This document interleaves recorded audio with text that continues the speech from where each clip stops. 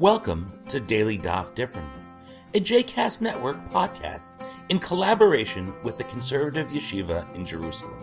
This daily podcast invites you to join us to study the daily Talmud page with a variety of liberal rabbis and teachers. For more information about the Conservative Yeshiva, please visit conservativeyeshiva.org. For more information about the other JCast Network podcasts and blogs, please visit jcastnetwork.org. Welcome to Daily Daf Differently. This is Rabbi Carl Perkins, and today we are studying Megillah Daf Kaf, the 20th page of Tractate Megillah. Today's daf focuses a lot of attention on day and night, in particular to the question when night comes to an end and the day begins. Now, if you've been studying the Talmud since its very first page, this will be a familiar question to you. For on the very first page of the Talmud, on Daf Bet of Tractate Brachot, the Talmud asks, from what time is it proper to recite the Shema in the evening? Now, as we've seen in the last few pages, the Shema is a cluster of texts from the Torah that Jews understood themselves to be obligated to recite twice a day, morning and evening. And so the question discussed there on the very first page of Tractate Brachot is really, when does the evening begin? At what point in time can one begin to recite the evening recitation of the Shema? And the Talmud then goes on to examine when the morning begins, that is, when one can begin to recite the morning Shema. Similarly, during these past few days, we have been studying the laws surrounding the reading of the Megillah on the holiday of Purim. We've seen that the Megillah is read on the evening of Purim. Here, on Daf Kaf, on page 20, we come to see that the Megillah is also to be recited during the day on Purim. And the focus of our attention is, when does the day begin? When, that is, can we begin reading the Megillah on the morning of Purim? Now, if you've never studied Talmud before, you might expect to hear one simple answer to this question. But in typical Talmudic fashion, that's not what happens here. Instead, the Talmud quotes the Mishnah, which tells us that the daytime reading of the Megillah is similar to several other mitzvot or Jewish religious obligations, in that it must not be performed until the rising of the sun. Netz hachama in Hebrew. Okay, that seems clear. Sunrise, in other words, appears to be the standard, the beginning of the day. Hence, if someone were to ask you, from what time may we recite the Megillah on the morning of Purim, the answer should be from sunrise. However, immediately the text continues, but if one has read the Megillah or performed any of the other mitzvot on the list that's presented on the page, as early as the rising of the dawn, and that's a Hebrew expression, Amud HaShachar, literally the pillar of the dawn, that is to say, from the moment that the first light appears in the sky, if one has performed any of these mitzvot beginning with the rising of that first light, even if it's before sunrise, then the reading or the activity is nonetheless valid. Now, a few lines down, the Talmud asks, how do we know that even though sunrise is the legal standard for the beginning of the day, it's all right to perform this mitzvah, the reading of the Megillah, or any of the other mitzvot discussed on this page, as early as the rising of the dawn? And several answers are given. Rava quotes the verse in Genesis that God called the light day. This is the description of the first day of creation. Vayikra Elohim et ha'or yom.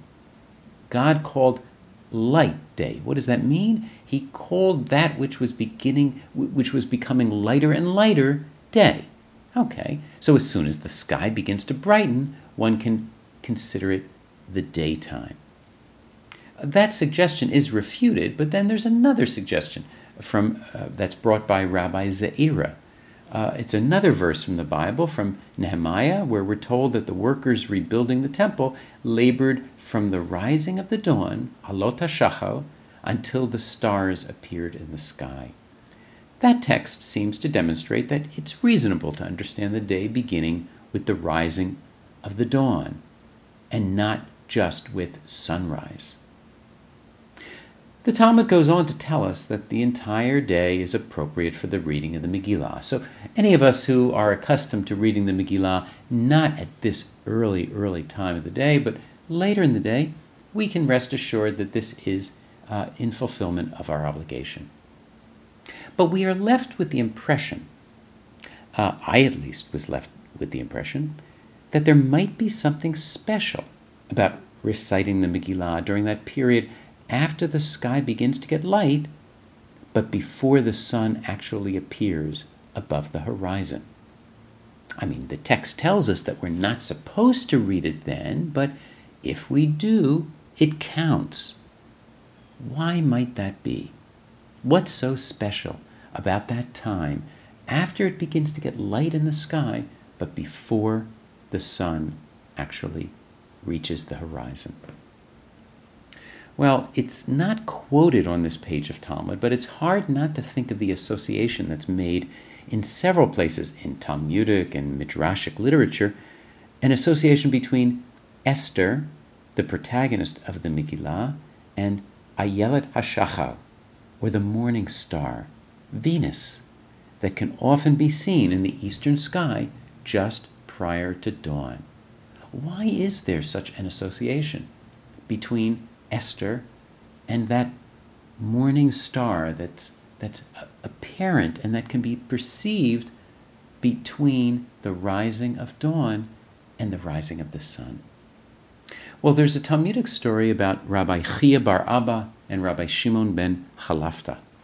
They were walking in the valley of the Arbel near the Kinneret, near the Sea of Galilee, at that very time, that is, as the sky was brightening, but before the sun had actually risen. They observed the increasing light in the sky, and this prompted Rabbi Chia to say, "This is what the redemption of Israel is always like. This is what it's like when Jews are redeemed. At first, it isn't very bright at all, but as it progresses, it gets gradually brighter and brighter." Rabbi Chia went on to say this is similar to what happens to Mordechai in the book of Esther. At the beginning of the story, Mordechai is sitting at the gate of the palace. As the story progresses, he is at one point placed on a royal horse and paraded through the city of Shushan. And then at the end of the story, after the defeat of Haman, Mordechai is appointed second in command to the king. And then the Megillah tells us, La Yehudim hayata ora v'simcha v'sason v'ikar. The Jews came to have light and joy, happiness and prosperity. And so we see that the book of Esther itself illustrates that notion that sometimes, Rabbi Chia would say always, the redemption of the Jewish people comes gradually. It isn't something that happens all of a sudden, like the sun peeking out over the horizon. Instead, it's more comparable to the gradually increasing light in the sky between the rising of the dawn and sunrise. And so I think we can conclude this page of Talmud, Daf Kaf of Masechet Megillah, in the same way that we respond when that verse from the Megillah, La Yehudim hayata ora v'simcha v'sason v'ikal, and the Jews had light and gladness and joy and honor, when that verse is recited during Havdalah, at the conclusion of Shabbat, there's a response. And that response, I think, is appropriate at this point as well. That response is, Ken tihiyeh lanu. So may it be for us. As Rabbi Chia predicted that the redemption of Israel would be gradual, so too may we perceive the redemption of Israel in the same way, to be gradually increasing in brightness from day to day. Thank you for listening. I hope you've enjoyed today's episode of Daily Daf Differently, and that you'll join us again tomorrow for a new page. The music at the open and close of this episode is Ufros from the Epicurus album One Bead, available on Bandcamp, iTunes, and Spotify.